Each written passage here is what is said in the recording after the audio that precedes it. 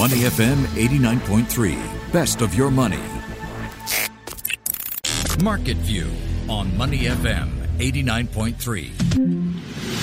Good Monday morning. Asia Pacific markets are starting the week off on a strong note, though in Sydney, the Australian Securities Exchange has had to halt trading due to market data issues. We're going to get into that in just a while. The ASX 200 was up about 1.25% when the trade stoppage came into effect. Tokyo and Seoul, meanwhile, both up more than 1% in early trade. In Tokyo, automotive shares are doing particularly well. Nissan, Mazda, Mitsubishi, all up 3 to 4%. Joining me now to discuss market action is Ryan Huang. How's the weekend? Michelle, morning. So it's pretty good over the weekend. Had a very good rest. How about you? Just terrific. I feel the same way. Invigorated. Went for many walks, ate great food, and am ready to get the week started. So let's go. Trading on the Australian Securities Exchange, I understand, came to an abrupt halt this morning, just minutes after the open. The exchange cites, quote, market data issues. So Ryan, what do we know about why trading has halted and when it might resume? Yeah, so we don't have a lot of details yet. What we know so far is that, like you pointed out, there are market data issues, and the ASX has apologized for the disruption and say they are trying to get it fixed as soon as possible. So it's pretty much the latest snag, I guess, for the operator of the ASX, because in the past month, they've also rolled out a new website for the ASX, and that has also come in for a lot of feedback, negative feedback, a lot of complaints about how the design has been not so good and some of the features that investors were used to are now missing. So they are getting quite a bit of flack, have been getting quite a bit of flack in the past month, and this is just another headache for it. But they are saying they will try to give an update in the next half an hour or so. So fingers crossed that we will get it back online, but just worth noting, it was up trading for half an hour, and that was a pretty good start. It was up 1.3% in the opening half an hour, and that was near a 1-month high. All right, so we're still waiting for the reason for the sudden stoppage. That should come in during this show. We'll keep an eye out for you. Next up, two prominent individuals, one in the US, one in the UK. They need to quarantine because of COVID-19 exposure. One is among the richest men in the world, and the other is a head of government. So solve the puzzle for the listener. Who are the two figures? All right, I think they're both rich in their own way. So Elon Musk, one of the richest tech titans, and Boris Johnson, one of the more colorful politicians we have. So they have been, advised to be quarantined over the weekend. That's absolutely right. I want to start with Musk. He says he most likely has a moderate case of COVID-19. He did one of those rapid tests. Seems to be quite skeptical of the results of those tests. He's also clearly downplaying the virus itself. So what has he said? Yeah, it's quite interesting. Elon Musk actually got tested 4 times, and 2 of them are negative, 2 of them are positive. So on the safe side, he is trying to keep himself isolated. So what's happening with Elon Musk is he's saying, I tested positive and negative. So how accurate are these tests?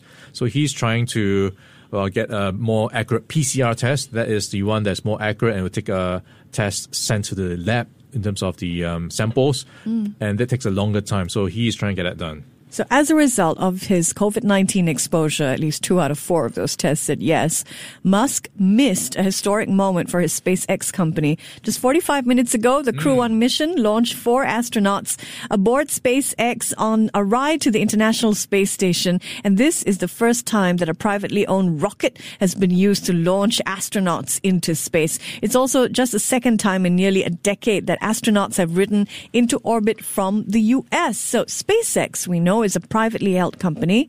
Musk doesn't have any intention of taking it public soon, but if someone did want to invest in space, what are some ways they could do it? Yeah, so invest in the next frontier. So a couple of things you could look at, and these are mainly in the US. So you can look at what's trading on the New York Stock Exchange. Virgin Galactic. Richard Branson is someone who's really an adventurer. He has also a space kind of investment, and this is around a tourism venture where down the road, you and I could maybe take a rocket up into space and take a look at the moon, go around the orbit.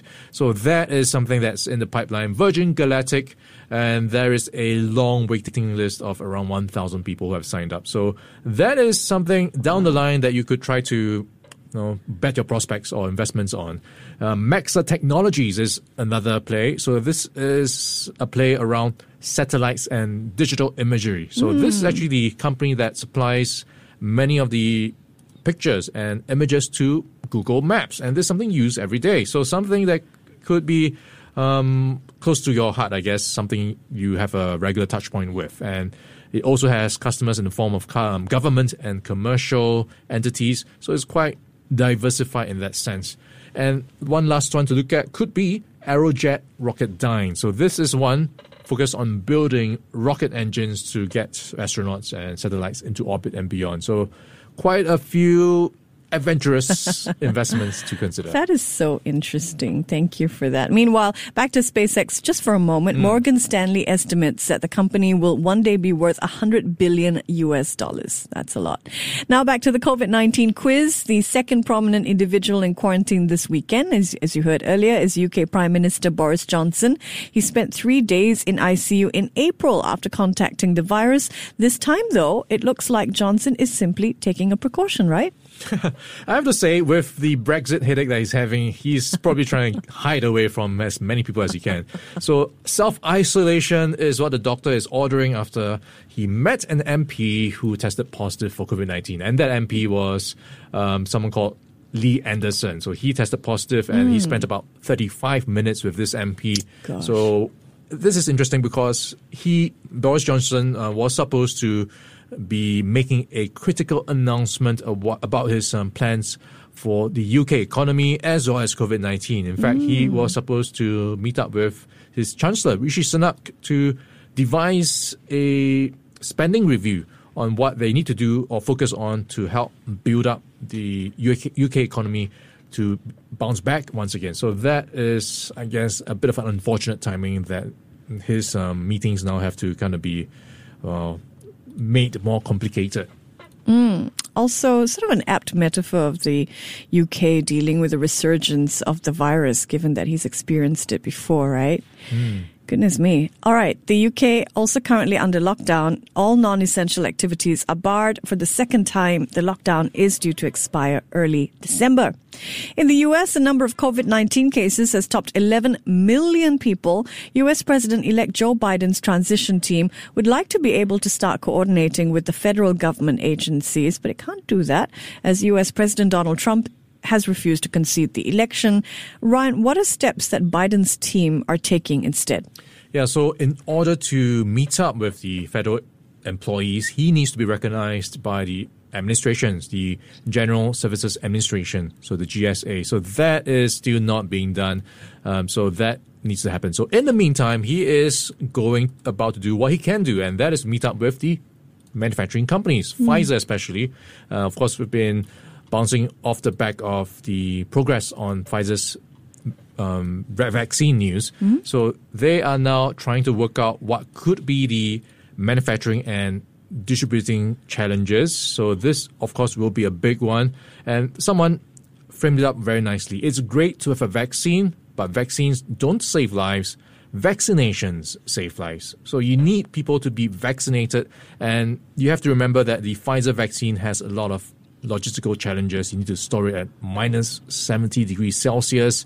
And how many people have fridges, or even hospitals, who can keep such a huge quantity and at such a low temperature? So that is a huge logistical challenge. And you have to get these doses to people on the ground, some in remote or rural places. And that is something I think that he has his work cut off for him. And he's going to meet up with all these manufacturing players to help, I guess, get the wheels rolling at least before he gets recognized officially. Meanwhile, in Singapore, a committee has been put together to decide who gets the vaccination first, how those lines form up. So that was breaking news this morning. In corporate news, there were a number of earnings-related announcements over the weekend. So we're going to run through them game show style. I'll give you a company and you tell us how they're doing, okay? Let's go. Emirates. When might it be profitable again? All right, that's a tough one. But they do have rather strong backing, and that is the Dubai government. And this is after it was down $3.4 billion in terms of losses, tipping it into its first half-year loss in more than 30 years. So It has really strong backing, and it's also in talks to help with the supply network for the vaccine, picture. So that is something that could also help it to boost. But I guess it's very tough to call this one because the outlook for aviation is so uncertain.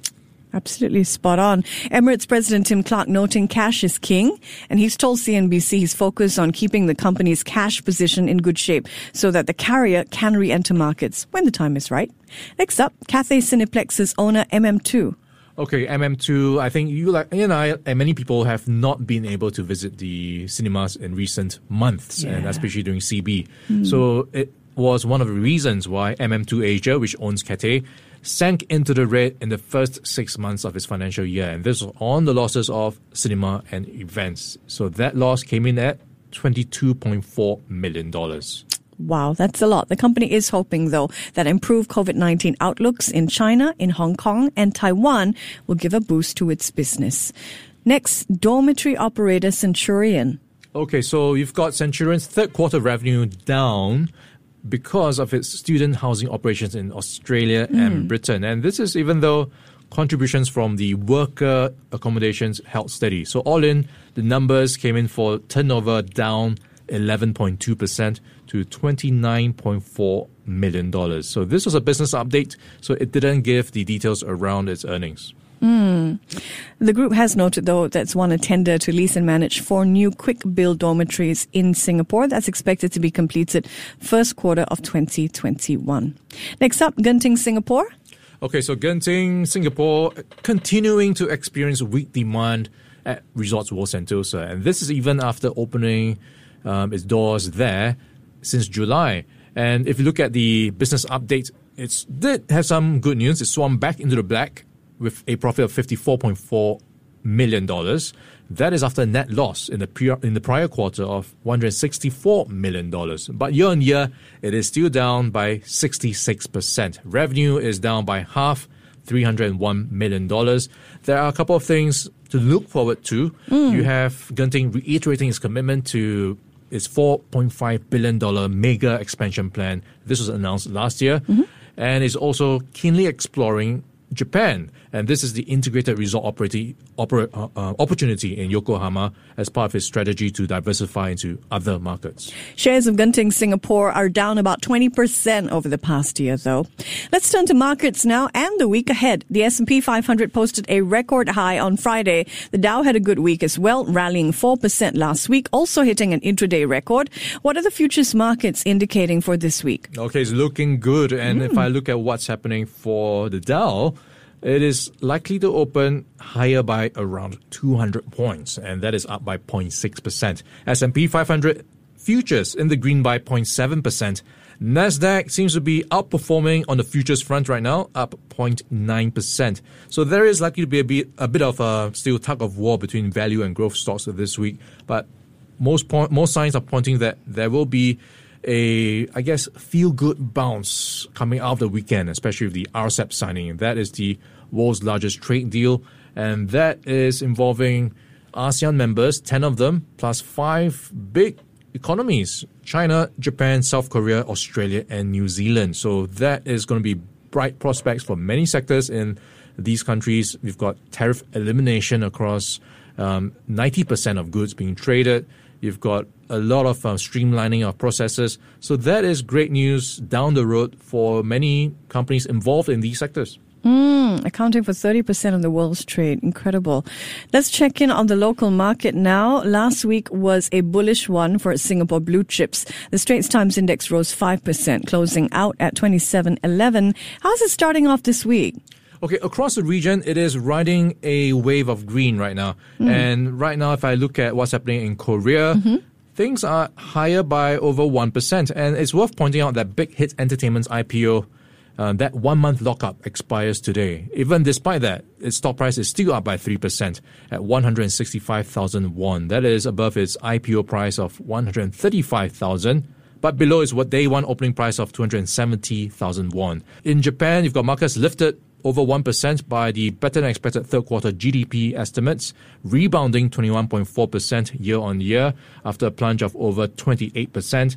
And back home, looking at what we have, it was off the back of a 2-day losing streak. On Monday, it is up by 1.1%, 2,742 on the STI. And some of the stocks we are tracking, SATS on Friday was one of the top performers, and that ground handler was up on Friday because of its news that it will be handling vaccines to help, I guess, transport it and handle it on the ground.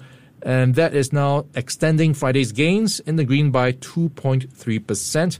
And you've got other usual big names, DBS up by 1.6%, leading the banks to continue last week's pretty good progress. Genting Singapore, we were talking about it.